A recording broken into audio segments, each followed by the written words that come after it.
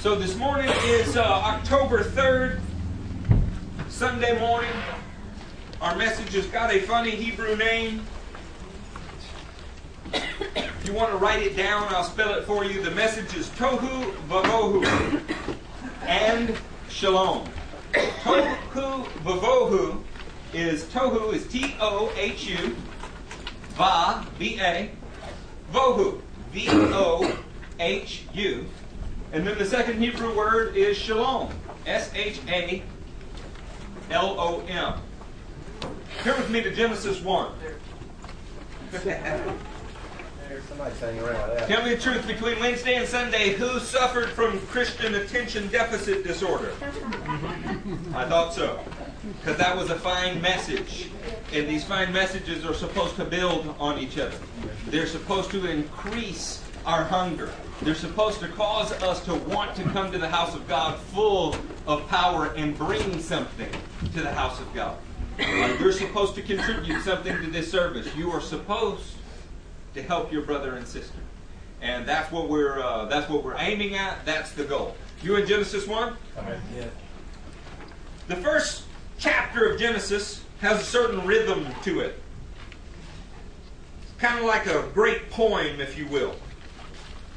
There's a refrain at the close of each stanza in the chapter. It's interesting, in English, there's multiple paragraphs in this. I can't remember how many, but a bunch. In Hebrew, there's only 6. 6 paragraphs, 6 stanzas, 6 blocks of text, and each one ends with a refrain. Verse 5, verse 8, verse 13, 19, 23, 31. They all say the same thing. And there was evening, and there was morning the first day. There was evening, and there was morning the second day.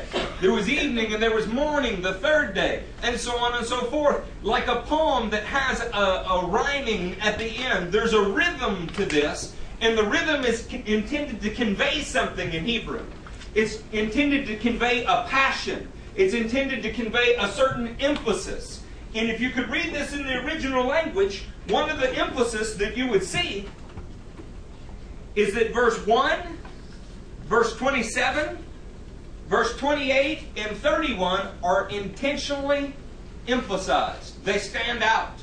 I'm going to get to that emphasis in a moment, but tell me something, or at least sit and think about it as I tell you. When we begin the creation, we have a very orderly account. Are you the kind of people that number things? Any of you go to the store and have a list numbered? Yeah. I found out early in the marriage that if Jennifer had a list and it said 5 and then 5 pounds bags of sugar, she didn't want 25 pounds. She put them in the order that was important for me to get them. This is listed in a way that shows you God has an order to His creation. He is introducing something from the very beginning that you engineers would like to think of as structure. The point is that God did not simply randomly do things. He did it in a very orderly fashion. One author said, it describes, speaking of Genesis, an orderly progression of creation according to the will and word of God. And in beautiful language shows how the whole universe finds its explanation in God. It is especially a poem about God and His work. This is how a Jewish author described the first chapter of Genesis. When you look at the stanzas, when you look at the structure and you see what's being emphasized, the same way you can in the chorus of a song, the first verse stands out. It is different from the others. It stands out because in the beginning, God created the heavens and the earth. This was a monumental statement for its day. It let everyone know that the earth did not reside on the back of a tortoise. It didn't hang from something in the sky on a string. It didn't follow any of the ancient myths about the creation. During a time period where Egyptian doctors were still trying to cure infections by spreading bodily waste into open wounds, Moses writes these words. It was not intended to be a scientific account, and yet it is perfectly scientific. This poem was written to show you one powerful thing. Everything that you see, everywhere that you move, everything that you touch, has its origin in God. He's the Creator. In Him we live and move and have our being, our New Testament says, but it was quoting a Cretan prophet when he said it. The emphasis in the stanzas falls on the first verse, falls on the 27th verse, the 28th, and the 31st. So what is the 27th verse? So God created man in His own image. In the image of God, He created him, male and female, He created them. The first point that was emphasized was that God created everything. The second point was He created man in His image. Verse 28, God blessed them and said to them, be fruitful and increase in number. Fill the earth and subdue it. Rule over the fish of the sea and the birds of the air and over every living creature that moves along the ground. Point 1, God created everything. Point 2, God created a man in His image. Point 3, God blessed what He created. The fourth and climax, the fourth point and climax of the Hebrew poem is the 31st verse. God saw all that He had made, and it was very good. If this were a Hebrew song and you were listening to it and you understood it, if you could remember nothing else that was said, if you didn't get the order of creation, if you didn't get all of the details, the part that would be stuck in you if you had to take a test afterwards would be that God created everything. He made only one thing in His image. It was you. And He blessed you. And He looks upon you and His creation and sees it as a good thing. This is what this chapter is intended to convey. They describe or declare the creative power and work of God, man's likeness to God, his place in the created universe, and the perfection of God's work. At the very beginning of God's narrative to mankind, we have a start, a beginning of the conversation that puts man as God's instrument upon the earth and everything in its right setting. Now let me ask you, when you do something in an order, if we say step 1, this, step 2, this, step 3, this, and so on and so forth, is it important that you follow that order? Right now in my driveway, my wife's Suburban is in many pieces. Looks like utter chaos. Desolation has struck it. There are parts and pieces and halves of parts everywhere. But there is an order to reassembly. There is an order to make it run and function like it should. Right now, without its proper form. Right now, it will not function as it was designed to function, because something has crept in and broken the process. God creates in a rhythm, an order, and with a purpose. We call that shalom. He steps in and He sees something and He says, this is how it was intended to run. It was intended to run with me at the top of everything, with one thing made in my image, running everything beneath me and Him. The order of God, the shalom of God, my peace I give unto you, is recognizing the top of the creation is our Father. And everything that He does, everything that He moves through, everything that He affects through an order of shalom. He's appointed one man, judge of all things. One man made in His perfect image. That one man is drafting from all of the nations other men who come and be a part of Him. Our God works through shalom. It's an order. It's a flow, a rhythm to the creation. What is maybe most interesting about all of this, though, is that right in the middle of God's poem, right after declaring that He made everything, there's a phrase that only occurs 3 times in all of the Bible, and this is one of the times. And it is the exact opposite of the rhythm, of the order, of the flow of creation. It's like it was interjected and didn't belong. No different than if while Matthew was playing, a chord got struck that didn't flow with the rest of the song. It was an interruption, like interference. And it's the phrase tohu vavohu. You find it right here. Now the earth was formless, tohu, and empty, vavohu. The earth was formless and empty. Darkness was over the surface of the deep, and the Spirit of God was hovering over the waters. There was a point at which God created everything that you can see, that can be seen, even the unseen, He created everything. Of that there is no doubt. Genesis 1:2 makes a remarkable statement about it, though. It says it was tohu vavohu, and to us that just sounds like a funny Hebrew phrase. I wanted to show you some places it's translated. I wanted to show you the other instances in the Bible. What you will find is that formless and void don't begin to do it justice. What you will find is that just that phrase interjected right there points to an entire other set of questions. Tohu.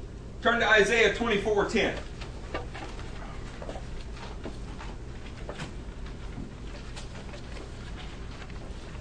Tell me when you're there. There.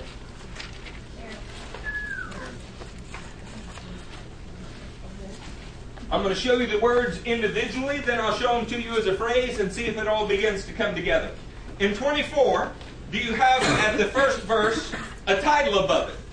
The Lord's devastation on the earth. So that is the topic of Isaiah 24. Now read the 10th verse. The ruined city lies desolate. The entrance to every house is barred.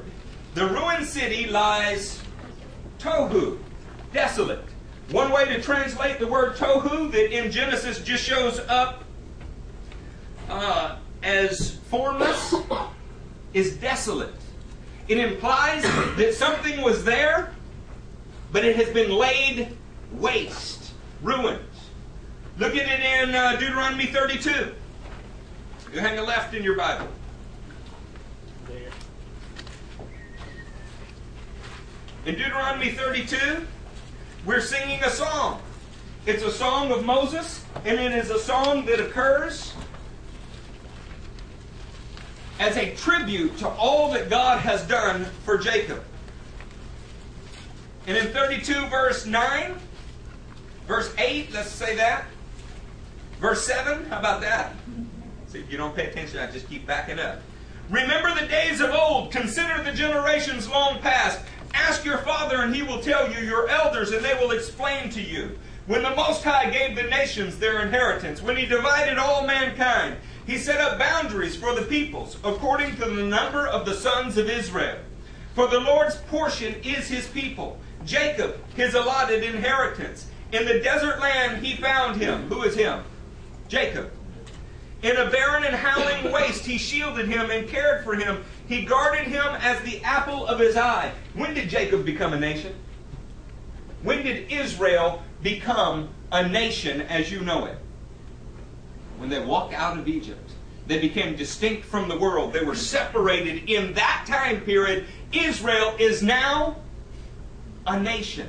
They have a leader. They have a constitution. They move as a mass. They have an army. They have provision. They have a deity. They are a nation for the very first time, recognizable on the entire geopolitical scene as Israel the moment they walk through that Red Sea. They're born even as you're born again.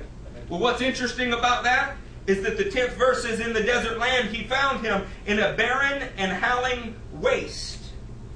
Barren and howling waste is tohu. It's the same word that is translated formless in Genesis. Well, what is the barren and howling waste? It's Egypt after 10 plagues have fallen upon it. Livestock ruined. Children ruined. In its context, the land that he found Israel in is Egypt. He said, no, Eric, you got it wrong. It's the desert when they came out of Egypt. Okay, well, what is a desert? Still something that's devoid of the life that should live there. I believe he's talking about Egypt. How about this one?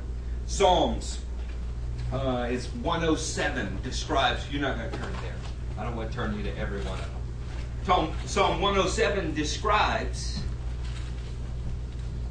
a city that is destroyed as trackless waste. That's a way that tohu is often referred to. Trackless waste.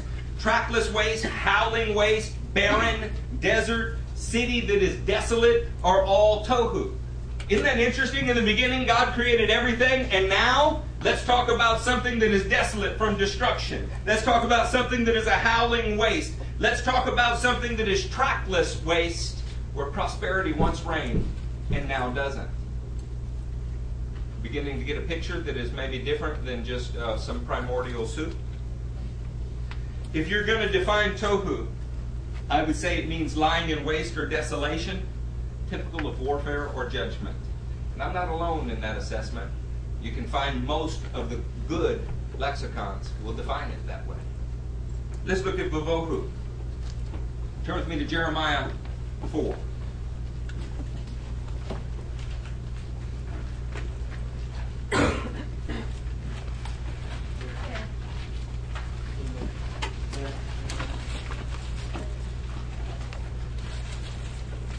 Vavohu is distinctly different than tohu. If you get lost in these words, I promise I will help you make this make sense as we go. I want to tell you why it's distinctly different. While tohu shows up to show desolation, it can even sometimes be used metaphorically as something's in vain. Like, hey, don't do that. It would be no different than just destroying it from the outset. Okay? Vavohu's different. It never appears by itself in the Bible. Never. There's not a single time where this word shows up independent of tohu. In other words, there's a relationship between them. There's a relationship between tohu and vavohu. One causes the other. They're inextricably linked. So every time we see the second word, the first is looming in the distance. Isn't that interesting? There's a cause and effect relationship. Watch this. Jeremiah 4. By the way, what's your title above Jeremiah 4? Looking around the 5th verse. Disaster from the north. What is our setting? Judgment, warfare, desolation. Look at the 23rd verse. I looked at the earth and it was tohu vavohu. Here, vavohu is translated empty. I looked at the earth and it was as if, this word formless, tohu, it was as if something had destroyed it. And empty, vavohu, it means the state of something after it's created, but it has not been fashioned or ordered. Kind of like a blob. Like gelatin if it's not in a mold. Another way to define it is empty, undistinguishable ruin. Tohu speaks of something happening and laying waste everything. Vavohu speaks of its state after that has happened. Jeremiah 4:23 is an example of that. But look at Isaiah 34. Don't get tired of turning. Anybody who wants to be a Bible student needs to get familiar with all of the Bible. 34.